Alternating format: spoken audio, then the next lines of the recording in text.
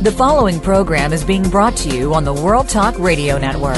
For more information about our network and to check out additional show hosts and topics of interest, please visit worldtalkradio.com. The World Talk Radio Network, where the world comes to talk. The views and ideas expressed on the following program are strictly those of the host or guests and do not necessarily reflect the views and ideas held by the World Talk Radio Network, its staff, and management.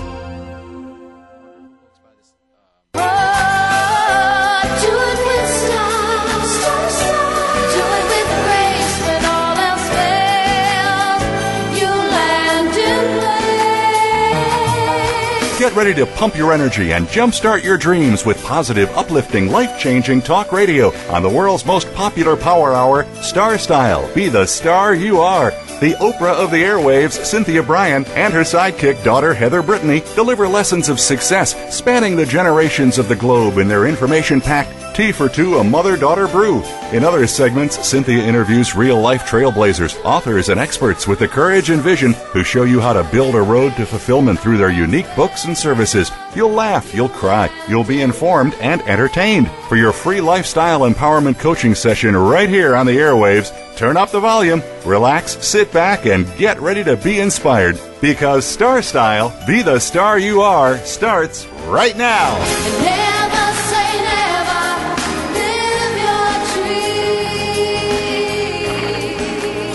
Happy St. Patrick's Day, everybody. I hope you are wearing green out there, or we're going to be pinching you.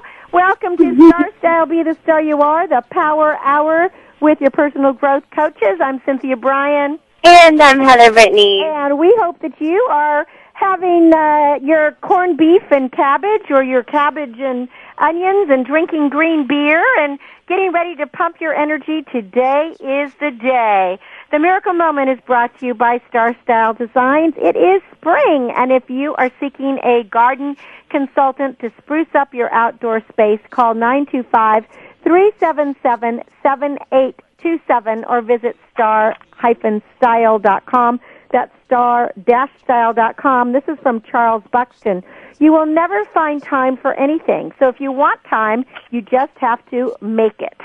In today's show, we are going to be talking about Ballads for the Bad Boys with the new wave of the narcocorrido music, and then we'll have best-selling author Meg Waite Clayton, who is returning with her newest novel, The Four Ms. Bradwells, and Helen Wang takes us on a tour de force of middle-class China with her book, The Chinese Dream. So turn up the volume, relax, be involved in our Power Hour, and we drink green tea, I guess. We have to be wearing green, right, Heather? Most definitely.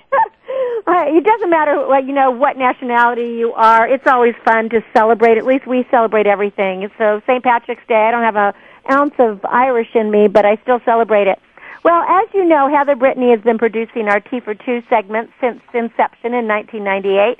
And she's the person who normally decides what topics we're going to cover and does the research and makes sure that they're relevant to our lives and very topical. For this episode, I suggested doing a Ballad for the Bad Boys. And I must admit, after we have had our discussions over it, it is probably a very bad decision because our show is about being positive, life-affirming, upbeat, and these songs are exactly the opposite. But all the same, I thought it was important to know what this new dangerous trend is. So as parents and as people who, love our friends, we'll be able to recognize when someone is getting involved in it. And then so we're just going to touch on the subject lightly, and then we're going to jump into a little bit more fun and talk about the history of St. Patrick's Day.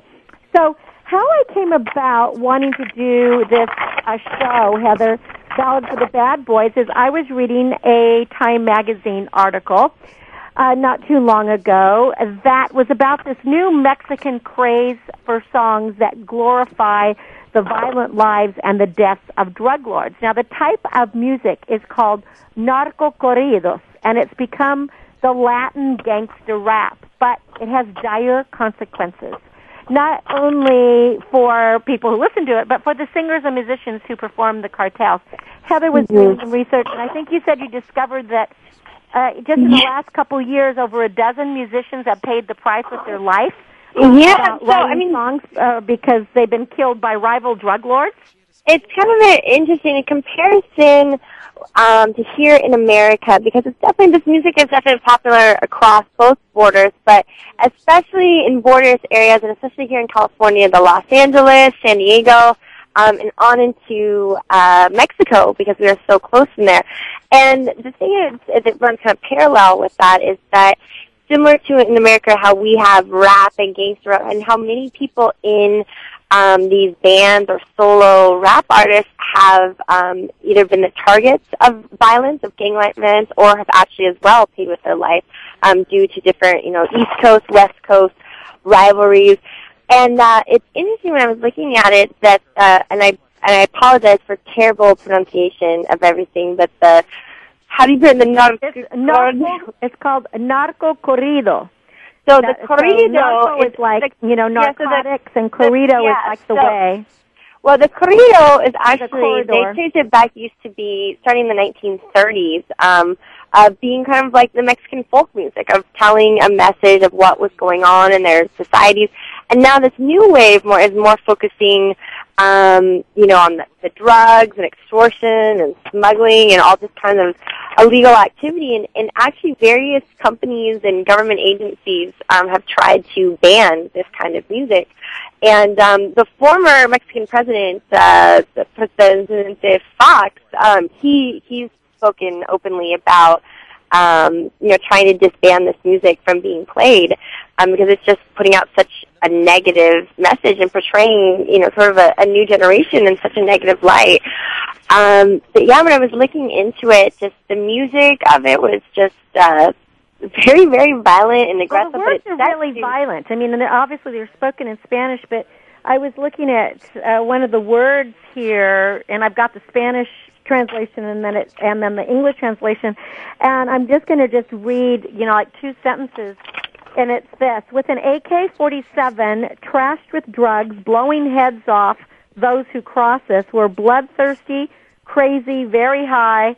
We like to kill, to kidnap. We are the best, always traveling by caravans. Mm-hmm. These are pretty destructive lyrics, and there are even television shows now that are, there's a new TV show, well, not that new, I think it's actually under NBC Universal that's doing it, that is showcasing Los Twins, which is on the Hispanic TV channel, which are 2 guys that formed a company, and they put together, they have like 20 bands and singers, and they're stable now. Wow. And that is scary, because now people are, they are copying it, and the look, the clothes that they wear. There are clubs, especially in LA and in San Diego, that they're very flashy. They're wearing their sunglasses and their silk and stuff. A counterpoint of this is, and maybe this just seems, because it appears that this kind of stuff, this music, this genre, this following has been big for a while and definitely an issue, and maybe it's only, for a while, especially on the Mexican border, it's scary. In various areas, Mexico still has wonderful, very safe places to go, but there's other places, Mexico City, you don't want to be going into. But similar to think of that here in America, it's just more publicized of the issues, the gang violence that goes on, the music that people view as their anthems, and whether it's just to sell music, it's just they're trying to portray an image. Or a lot of people, they used to be in gangs, and, they rap about all this, and people look up to this. So I kind of feel that this is an unfortunate thing, but I hence to wonder if it's just because here in America we're just starting to see that across the borders it's been going on. I feel here in America the different genres we have of music and the way it's influenced a lot of youth is very similar and very disheartening in the same way. It is disheartening, and as you said, it has become an anthem, and that is the scary part, and it is the young people, and what's happening is that many of the big drug cartels will hire a specific artist to actually write a song about them, and then they'll pick them up at an airport and fly into some remote location to have them perform for all their drug lords. But the downside of it is then rival drug lords seek out that musician and his band and decide to kill him just to make to show the other drug lords that that's not okay. And from the musician's point of view, you know, they're saying, hey, I'm nobody's messenger. I don't belong to anybody. I'm just singing. I'm a singer. This is what I do. But, you know, are these drug troubadours the right way to go? I mean, it's really music and murder, so we should really be on the lookout for it. And if you have, it tends to be both illegal immigrants in America. The audience is the illegal immigrant, and then the second generation Mexican American who wants to rediscover their roots, and they're actually feeling frustrated with the downturn in the economy and what has happened here in America. It hasn't really been the land of dreams that they thought it would be. So they're turning to this kind of music and this kind of following. So we really have to be careful of it. But let's just, for a couple of minutes here, change the subject. And we won't talk about the cartels, but I did think it was interesting, those Ballads with the Bad Boys. Let's talk about one of the good boys.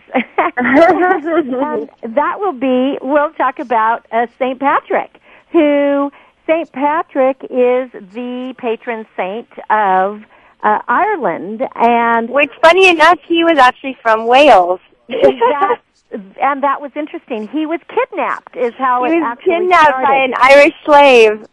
He was a slave, exactly. And that's how he came to be in Ireland. He was actually brought to Ireland as a slave.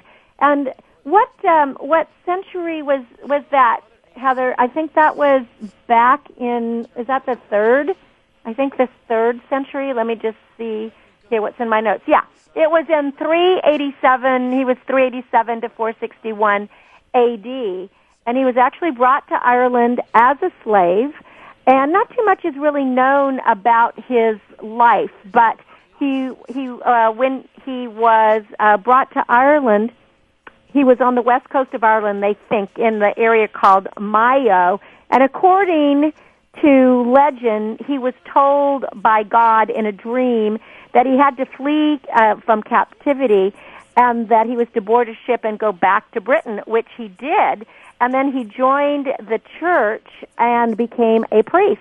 And then he returned back to Ireland as a bishop in 432. And the Christians, I mean, because they were still pagans there, you know, they were like native polytheism. And the Irish folklore says that his teaching method was to use the shamrock, which people always say, oh, gosh, if you find a shamrock, you're really lucky. But as a gardener, I want to tell you, shamrocks are everywhere. I grow them in my garden. They're called oxalis here in America, oxalis. And usually we consider them a weed.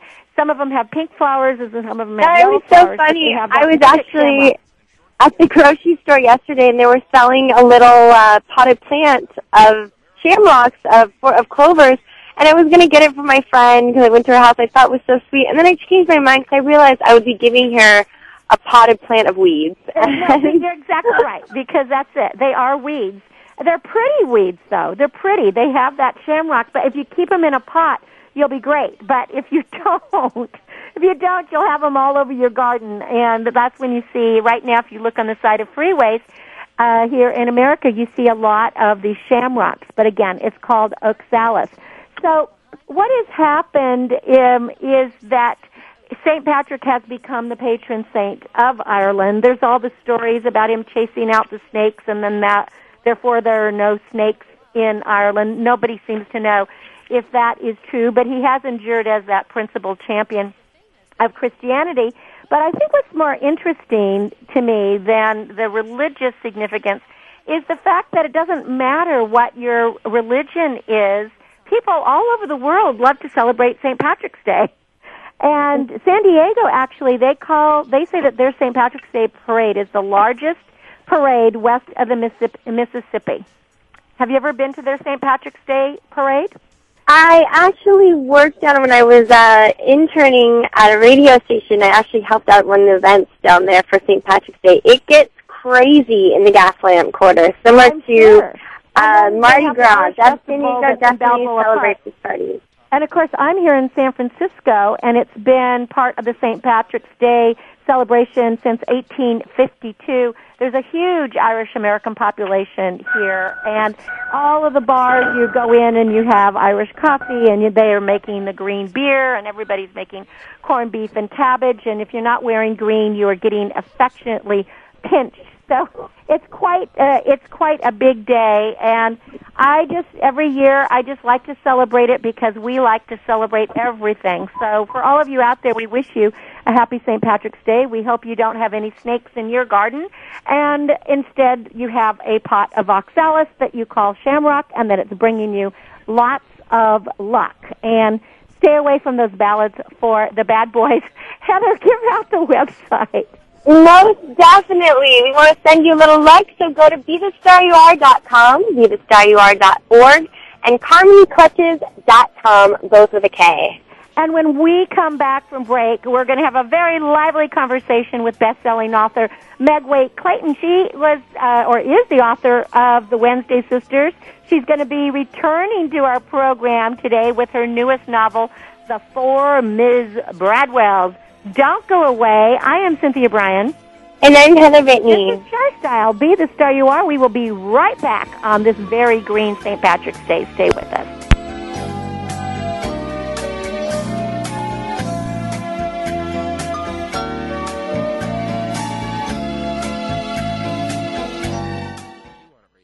What's going on behind the scenes with your favorite World Talk Radio show or host? For the latest news, visit the iRadio blog at iradioblog.com. Be the star you are. Light up the flame that burns. Get a positive prescription for living and discover a cure for adversity when you make a difference in the lives of others by donating to Be the Star You Are, a 501c3 top-rated charity dedicated to empowering women, families, and youth through increased literacy, positive media, and tools for living. www.BeTheStarYouAre.org. All donations are tax deductible. www.BeTheStarYouAre.org. Be the lucky star you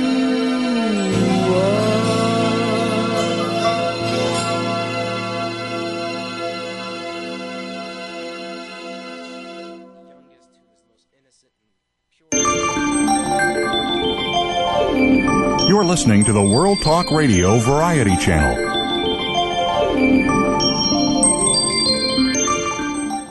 Be the star you are.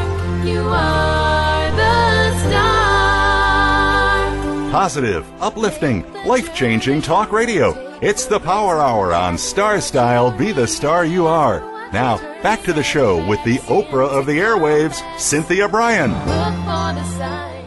Well, you are listening to Star Style, Be the Star You Are. I am Cynthia Bryan, your personal growth coach, and we are glad that you are with us on this beautiful St. Patrick's Day across the world, and we hope that you are wearing green and celebrating no matter what you like to celebrate, because it is just fun to celebrate everything.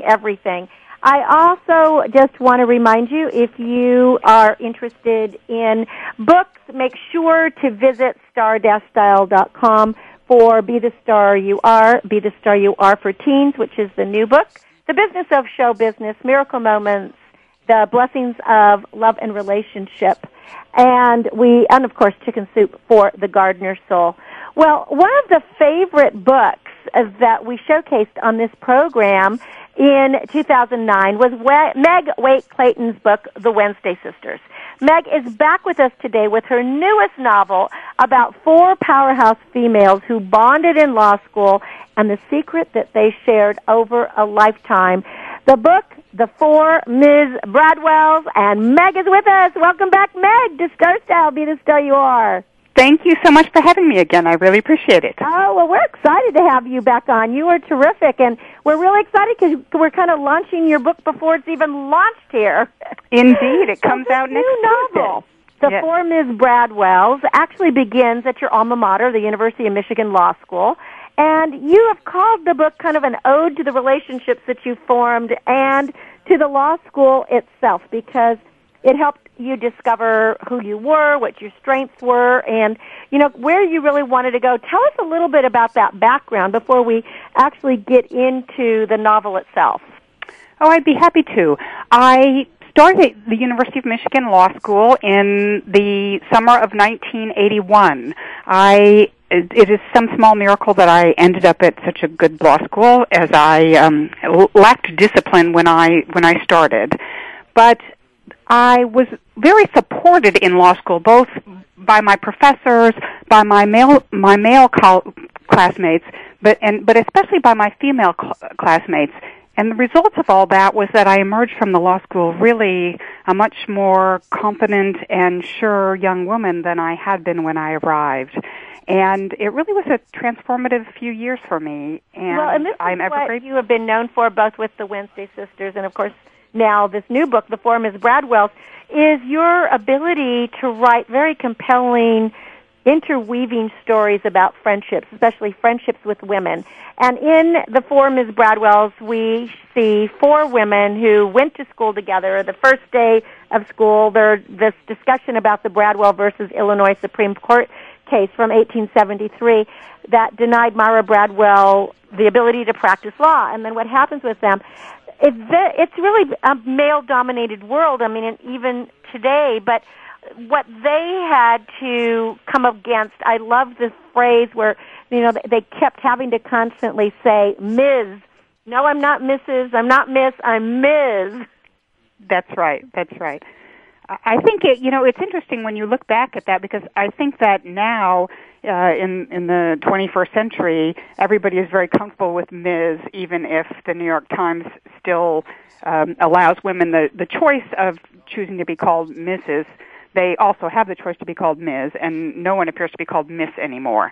But at the time that I was in law school, and actually well into the 1980s, the New York Times did not even allow women the choice of being Ms. They could be Mrs. or Miss, but they were always, the presumption there is that a woman needs to be identified by her marital status, something we would never even consider for a man.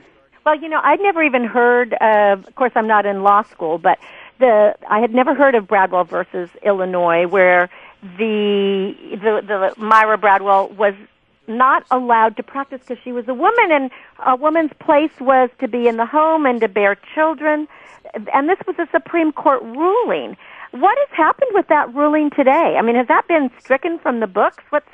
It has clearly been overruled, if not directly by the court, then certainly by the laws that have kind of taken place over particularly the last 40 years, really starting with the 1964 Civil Rights Act, where frankly the term gender, or I think it's actually sex, was added in an attempt by a few senators to get the law not to pass.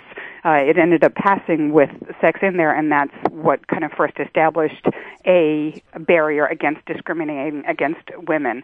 There has been a lot of litigation over the years about what exactly that means, including, even very recently the Lilly Ledbetter case, where the court did find that Goodyear Tire was discriminating against Lilly Ledbetter, but though they'd been discriminating in her pay for 30 years, the court limited her damages to the difference in pay for only a 6-month period. That just blows me away that would happen. If it was a man, it wouldn't have been that way. It would have been a totally different thing. We're talking to Meg Waite Clayton. She is the author of the new novel, The Four Ms. Bradwells. Well, Meg, you were a lawyer, and you were actually passed over for partner in your own law firm, even though you were a better lawyer, but that was basically because you were a woman. We've come a long way, but we're still not far enough, right? I think that it's it's all very complicated. I came up for partner basically the first year that the ladder went up in my law firm, so that in all the prior years, everybody who came up for partner was made partner. My year, it was 1992, and the economy was very bad, as it is now, and the firm all of a sudden decided that they were not going to make a substantial part of the class partner. And I will say that if you look at the numbers, more of the women did not make partner than the men. And I have the sense that that's happening now in this environment when when the economy is bad and people get cut, it's almost a presumption. I don't think it's done on a conscious level, but like my supervisor told me, well, I had my husband's income, and so it wouldn't kill me to not make partner, whereas the man who he was talking about, didn't. He had a wife and kids to depend on him. And so he was trying to be compassionate, but I think that people don't understand that the end result of that compassion ends up shortchanging women. Exactly. So we do have some work to do. Well, let's talk about the relationship between the women in your book. First of all, were they based on people you knew? Or they're probably a compendium of several people that you knew? The book is very much at its heart a book about friendship, and Mia, Lainey, Bets, and Ginger, the four characters, are first and foremost the best of friends and very supportive of each other. It's a complicated friendship, but they are very close friends, and none of them draws directly from any of my friends in law school. I would be very hesitant to draw directly from my friends' lives. I think that honestly could put friendships at risk. But the heart of that friendship, the love that they feel for each other, and the sharing that they do, very, very heavily draws from my own friends that I'm blessed to have. And the solidarity. I think that's what I mean by that. I mean, obviously not the personalities, and because that would almost be an encroachment on their privacy if you did that. But the fact that they were always a team, no matter what their differences were, and they stood up for each other. One of the episodes that happens in the book, and of course, since it's a novel, I don't want to give away anything, but there was a scene that you wrote in there that I thought was so interesting. There was a news clipping about the African women uprising, where they all were to protest, a certain thing. They all stripped to their nakedness because that was if anybody was to look on them, that was like taboo. Was that something that actually happened? It was, as a matter of fact. Wow, that was really impressive. That was such a strong point. Well, one of the things I find when I am writing is that very, very often the things that really happen in life are much more extraordinary than anything that you might imagine. And so when the character is Mia, she's a journalist, and she becomes a journalist after she sees this demonstration in Africa when she's just there visiting her brother.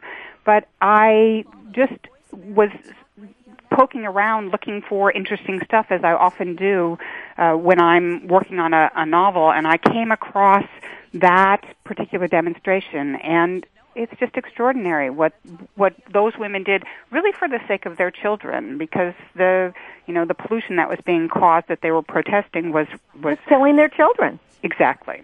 But I just thought that was to me that was a real pivotal point. I mean, and it was just a small piece in your novel that carries on, because this is part of the whole strength, I think, that these four women come to in the ending. Let's talk about secrets, which is a real central theme here.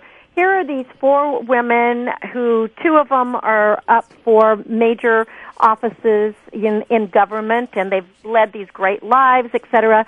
But when they were just out of law school, there was one episode that happened that nobody's ever talked about. And in reality, when we keep a secret, it really comes to haunt us. So what I took away from this is the importance, especially in the case if there's a rape or whatever, is that it's not our fault and we need to talk about it.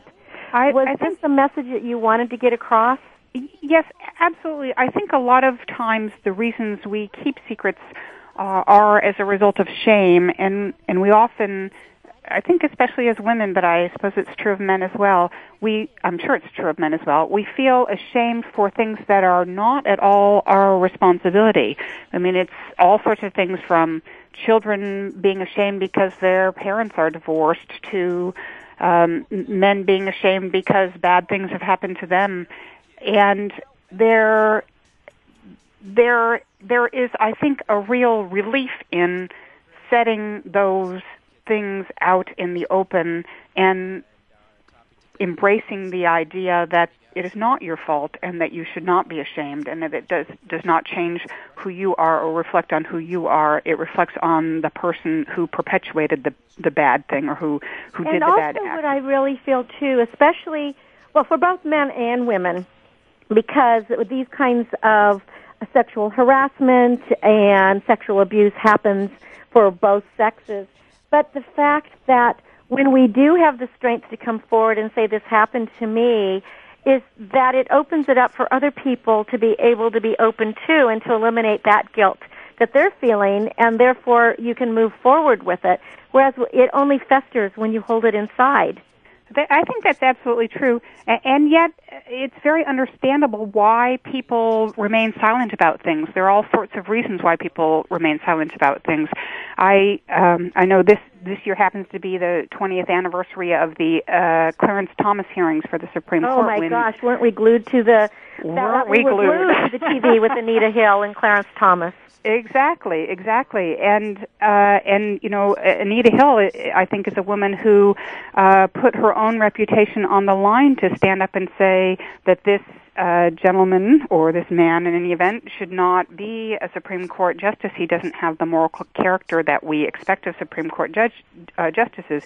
And, you know, frankly, the Senate committee that she spoke in front of was all male, all white male. And I think that it was probably hard for any of them to realize what she was going through or how much she was putting her own career on the line to do that, to no gain for herself. And so it still remains very complicated. And I wonder, Meg, if that were to come about today, that trial, what the outcome would have it been different? Because I know, just as a human being, not even as a woman, I was so furious with the judgment on that. It seemed to be so unfair to her. You know, I was so furious, and I will tell you that, you know, I was practicing law at the time, and my friends and I would just talked about it endlessly. Just as you were suggesting, we watched on the one hand thinking, oh, that woman is destroying her career by going public with this. I mean, this was in the days before there were laws against sexual harassment. Right. And she was a pioneer. She was so brave. Exactly. And you know, I will tell you that in my experience, most of the women I knew identified who might be male troublemakers in their environment and avoided them in places where trouble might be made, because it was always seen as the woman's fault if anything bad happened. Exactly. And I still think we have a long way to come. Again, this is Meg Waite Clayton. The book is The Four Ms. Bradwells. It's just such a wonderful weaving about the friendship of these women, about law, about being together and things that happen. Another character, the males in this book, and the character of Trey, who was absolutely the golden boy. When I was reading about him, how, you know, he was just so successful and he was at the apple of everybody's eye, it was very fascinating to me, Meg, that, and an eye-opener, I think, is that, you know, we can't judge a book by its cover, can we? I mean, still water can run dark and deep, and no one really knew what his secrets or his perversions were. I think that very few of us are as good as we sometimes appear to be, nor as bad as we sometimes appear to be. And I think Trey, like all of the characters, like I hope anyway, all of the characters in the book is a complicated person who comes. I mean, we're all shaped by our own experiences. That's true of Faith. That's true of Trey. That's true of Ginger and Mia and Bets and everybody in that book. I will say that I think all the characters in the book do things that we all would regret having done. And they all do things that are really worthy things that we all would like to have done as well. And so I do try to make my characters not entirely good or bad, but somehow... Well, they're all humans. I think what you've done is every character that you write is humans, and it shows me that we are all humans in training. And so we all have the dark side and the light side, but I must say the character of Faith, you know, for a woman of her time, I was really in love with that character. Oh, thank you. I just thought she was just superb. even though Ginger may not have thought she was the mother she needed to be, I think she was the mother that, womanhood needed her to be.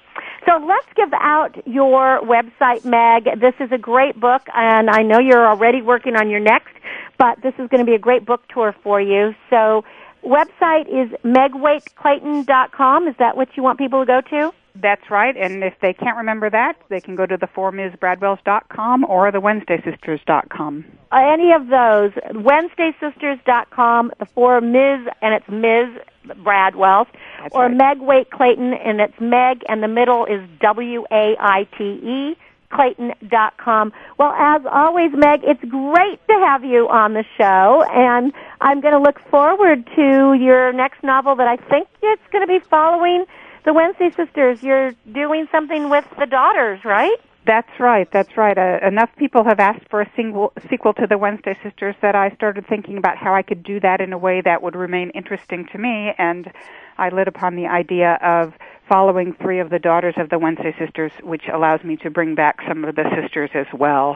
And it's really a joy to write. I'm quite enjoying returning to some of those characters. You're right back in that good girlfriend stage. Well, I love it that you're writing about all these issues and keeping friendship alive and showing us the importance of not just female friendships, but just the bonds that we create for a lifetime and what goes on in really true in-depth relationships.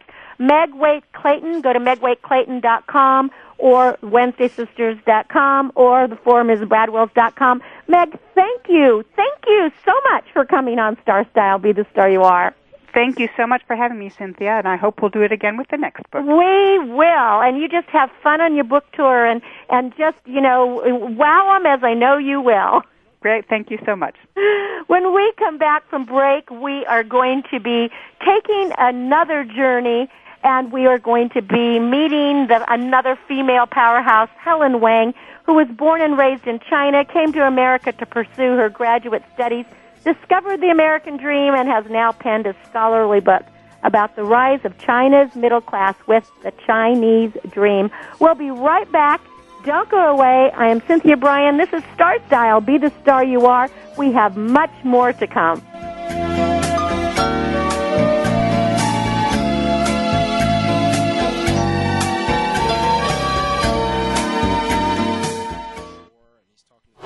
Now you don't have to stay linked to your desktop or laptop. Take World Talk Radio on the go and listen anywhere. Get our mobile app for iPhone, BlackBerry, or Android at the Apple iTunes App Store, BlackBerry App World, or Android Market.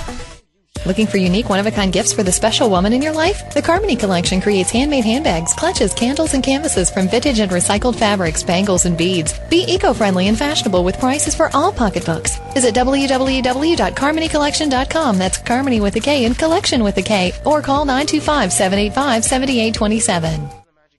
Are you living your dreams? Want to create a life you love but don't know how to begin? Lifestyle coach and personal growth expert Cynthia Bryan has jump-started the lives and careers of clients for over 2 decades with her signature Star Style consultations. With personalized sessions by phone or in person, you'll turn your passions into profits. Visit www.cynthiabryan.com or call 925-377-STAR. That's cynthiabryan.com or call 925-377-7827.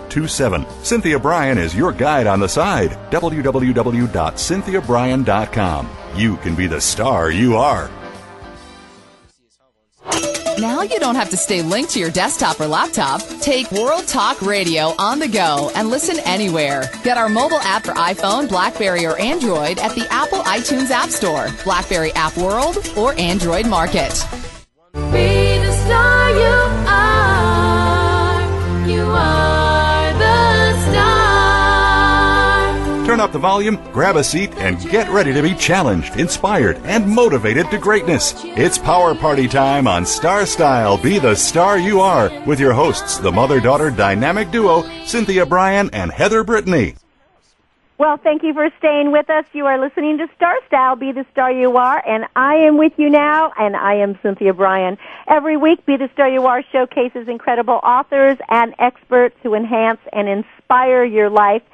Be the Star You Are is a 501c3 charity dedicated to empowering women, families, and youth through improved literacy and positive message programming like this radio show.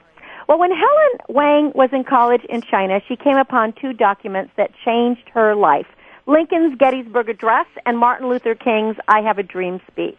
Although she may not have comprehended them completely, she knew her destiny called from the United States. And 20 years later, she is here in America, and she has written a book, The Chinese Dream, The Rise of the World's Largest Middle Class and What It Means to You. Welcome, Helen, to Star Style, Be the Star You Are. Thank you, Cynthia, for having me. Well, I really, really enjoyed this book because it was an eye-opener about what is happening today in China. We're going to get a little of your background first. You grew up in this beautiful city called Hangzhou, which, from what I understand, has this gorgeous lake named West Lake in a beautiful landscaping, etc. And China, when you were growing up, was very traditional. It was under communist rule. And when you came to America, you were really surprised at all the choices you had. I mean, I had to chuckle when you said that you went to the grocery store and didn't understand why you would have a choice between plastic bags and brown paper bags. Tell us what it was like in China versus what it was like here, and the fact that in China, there really wasn't the dream, and this is why you named your book The Chinese Dream, because now there is a dream. Yeah, well, definitely when I came to this country 20 years ago, there was no Chinese dream, and the situation is very different from what China is today. And I remember, when I first arrived in the United States, I went on a trip to Washington, D.C., and at that time, I bought a sandwich, and then somehow there were a lot of birds flying around me, and one of the birds even, dove toward me, took a big chunk of sandwich, flew away. I was truly, truly shocked. I thought, oh, this is really a country of freedom. Even bird can pick on me. Well, I read that in your book that in China, the birds are afraid of the humans because the birds are food. You talked about you watched as a little girl, and it wasn't any big deal then. A boy caught a bird and killed him literally in the mud and then roasted him for dinner because there wasn't really meat. So it was a great delicacy to get that bird. Yeah, absolutely. Even today, I think all the birds and, animals in general are afraid of the human, and because, they're likely to be caught and to cooked as a food. But of course, not as much today. And but when I grew up those days, and eating meat is really considered luxury, and so it's a very, very different place. In America, and I was completely shocked. There's so many things to adjust, to learn, and to just live in this new land of opportunity. Well, one of the things that happened to you, of course, you didn't drive when you were in China, and when you came to America, you got your first little car for $800, and then somebody ran into you. You didn't realize that your insurance would pay for the other car, that ran into you, and you were shocked when you got this call saying, hey, we're going to give you $3,600 to go buy a new car. You thought you'd hit the jackpot. That's right. Yeah, absolutely. That's another thing, because I was only in this country a few months. I just learned to drive and got a car for $800, But, this day I don't know how an $800 car can work, but actually it did those days. And then I went into an accident and somebody hit me basically, but I didn't know I can claim for insurance, all these things. Well, I want to get to some of the meat of your book because, first of all, your background to me is just so fascinating, and especially the fact that you really identify as being American. You're Chinese-born, but you are an American citizen, and you do not like to be asked what was your Chinese name or dressed like that because you are truly Helen now. You have adopted this new country, and I see you as a person that is really trying to span the gap of East and West culture, because as you say, the only way we are really going to have peace and change in the world is we start realizing that we're all one. But in 2010, there were now 300 million middle-class Chinese, which there wasn't a middle class before. So it was interesting how this downfall of communism, but at the same time there's still communism. Yeah. But it's not quite democracy that's going on, but China is now a very materialistic, status-oriented, money is good place. I mean, to get rich is glorious, is what has the country's been told. Yes. Yeah, absolutely. So that's it's a so dramatic change, and to answer your first question, when I first came to this country, because the reason I stayed in this country is because the Tiananmen Square student demonstration for democracy. If people remember, and that was Tiananmen Square. You came the same year that happened, right? Yeah, I came that year. That was a horrible thing. Yeah, because that happened, so all the at that time President H.W. Bush issued an executive order to grant green card for all the Chinese students in this country. So you were so fortunate. It was like you had a miracle happen for you. That's right. That's how I stayed in this country. But then at that time I was really want to fit in. I want to, adapt into the American mainstream and try to adopt English name and trying to be American. I didn't, realize really, it's a struggle within myself trying to, adapt to this country. But in the meantime, I also, has my own Chinese identity. But after all these 20 years living in this crossroad of the East and West, I really realized that basically Earth is one country and mankind is citizen. And whether we're Chinese, American, we're basically one human being,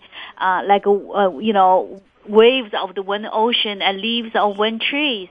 So that's how I, see myself as a bridge between the East and the West. And because at this point I see so many, contention, misconception, or misunderstanding, mistrust between China and the West. And these, misconception or, the fears, a lot of fears are unrealistic, but those fears can be a source of global instability. So I think me, I'm a Chinese native and American citizen, I can bridge the differences between these two countries. Well, and I think this is what your book, The Chinese Dream, we're talking to author Helen Wang, and her book is The Chinese Dream, and I believe this is what it does. You start off your book with the saying of Confucius that's always been one of my favorites, when there is harmony in the home, there's order in the nation, and when there's order in the nation, there'll be peace in the world. One of the things that America has always feared, or we think we fear, is we think, or the world thinks, that China is this new superpower that's going to take over because it has so many millions of people. And you trash that notion, that myth, in your book, The Chinese Dream, because its economy is different. It isn't a superpower. Well, you talk about that and why it is not the superpower, but it's more of an economic rise that's happening there. Yeah, because there are several reasons, and I think China will be a major economic power. However, when you talk about it... Well, it already is, right? It has like the second largest economy in the world. Yeah, it's the second largest economy in the world. And however, in terms of superpower, we're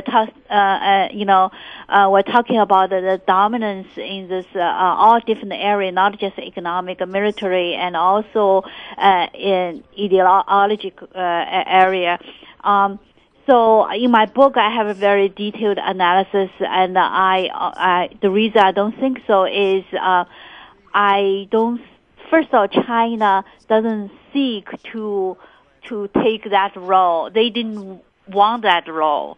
And at this time, China are growing, very fast. However, there's all kinds of socio-economical problems within China, and Chinese people know that, and the Chinese government, of course, know that. They are very much concerned all the, a lot of issues related to environment and, healthcare system and education and the social stability and a aging population, etc. And so they are not, in this mindset to really taking on the global leadership role, and they actually honestly didn't want that role at this point. I think what you're saying, and this is when you read the Chinese Dream, it makes so much sense. Is they have so much infrastructure. Because there's been so much change in the last 100 years. It was so much the same for 5,000 years. And then in the last 100 years, you had the Communist Party. Then all of a sudden now, communism is still the governing body, but there's corruption and there's a little bit of democracy. And then there's all of this, rush of industrialization as well as there's huge pollution problems. And now, as you said, with health care, it used to be the state took care of health care, but now there's no health care. So they have bigger issues with their own people, so they don't really need to dominate the world. I have a question that I hadn't known about this. I'm probably pronouncing it wrong, Helen. This Hukou, Hukou, the system where if you're in the city, you get a certain amount of dollars, not dollars, but financial incentives or whatever it is for schooling, etc. I didn't understand how this works. That seems so discriminatory to the people in the provinces and on the farms. Yeah, that's another thing, because China's, more than about at this time 60% population living in the rural area. Rural area is very underdeveloped in China, not like in this country, so also they have a lack of the access for education and other state, subsidized benefit. So there are basically in Chinese society there's a dual citizenship.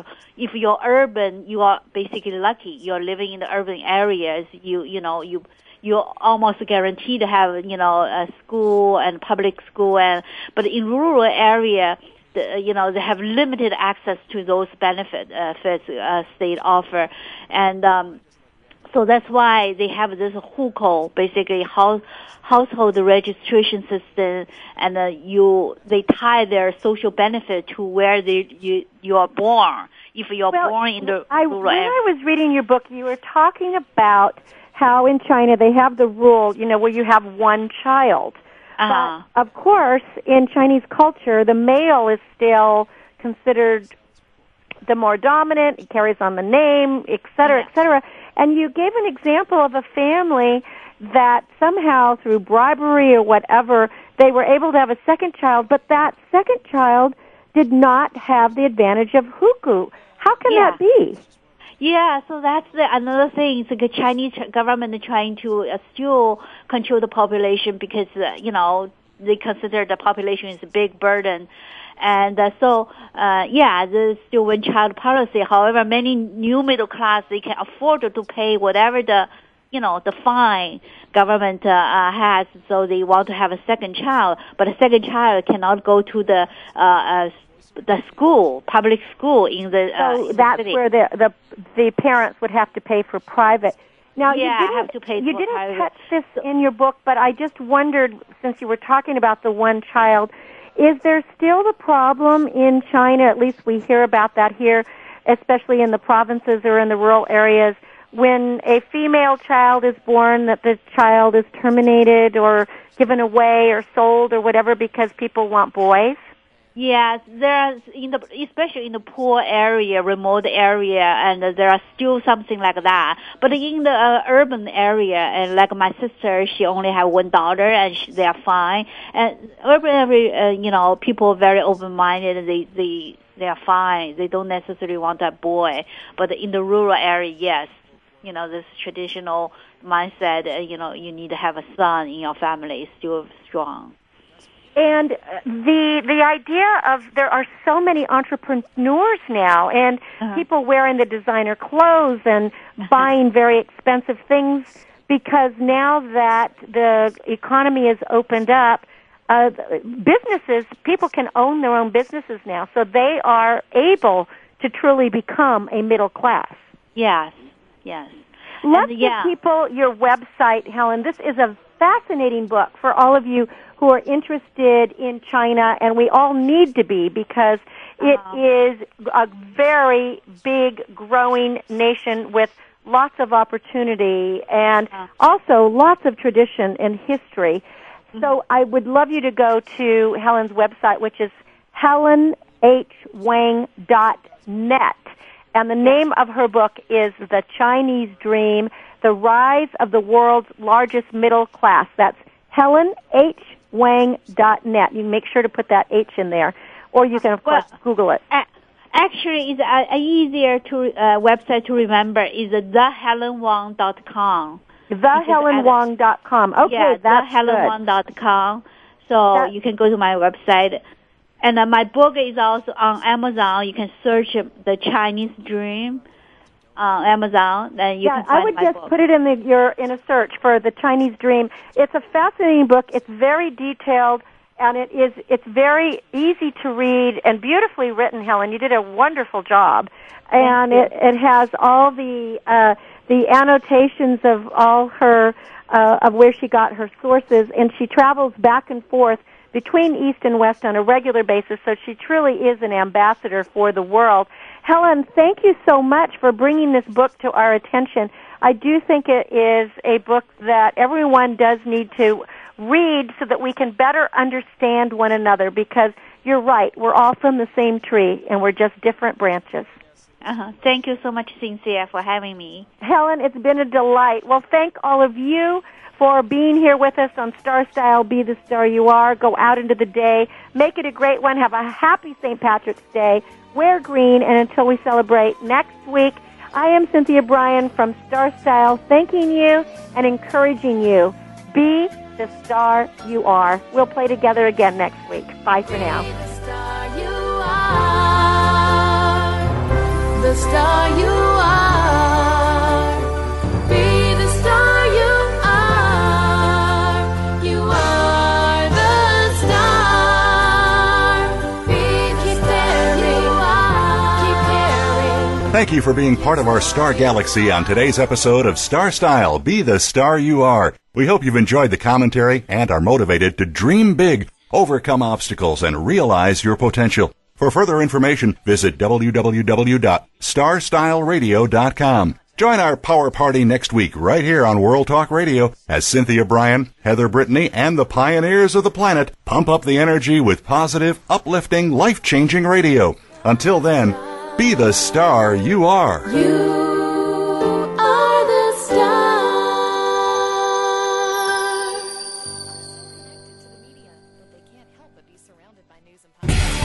Thanks again for listening to the preceding program brought to you on the World Talk Radio Network. For more information about our network and to check out additional show hosts and topics of interest, please visit worldtalkradio.com. The World Talk Radio Network, where the world comes to talk. The views and ideas expressed on the preceding program are strictly those of the host or guests and do not necessarily reflect the views and ideas held by the World Talk Radio Network, its staff, and management.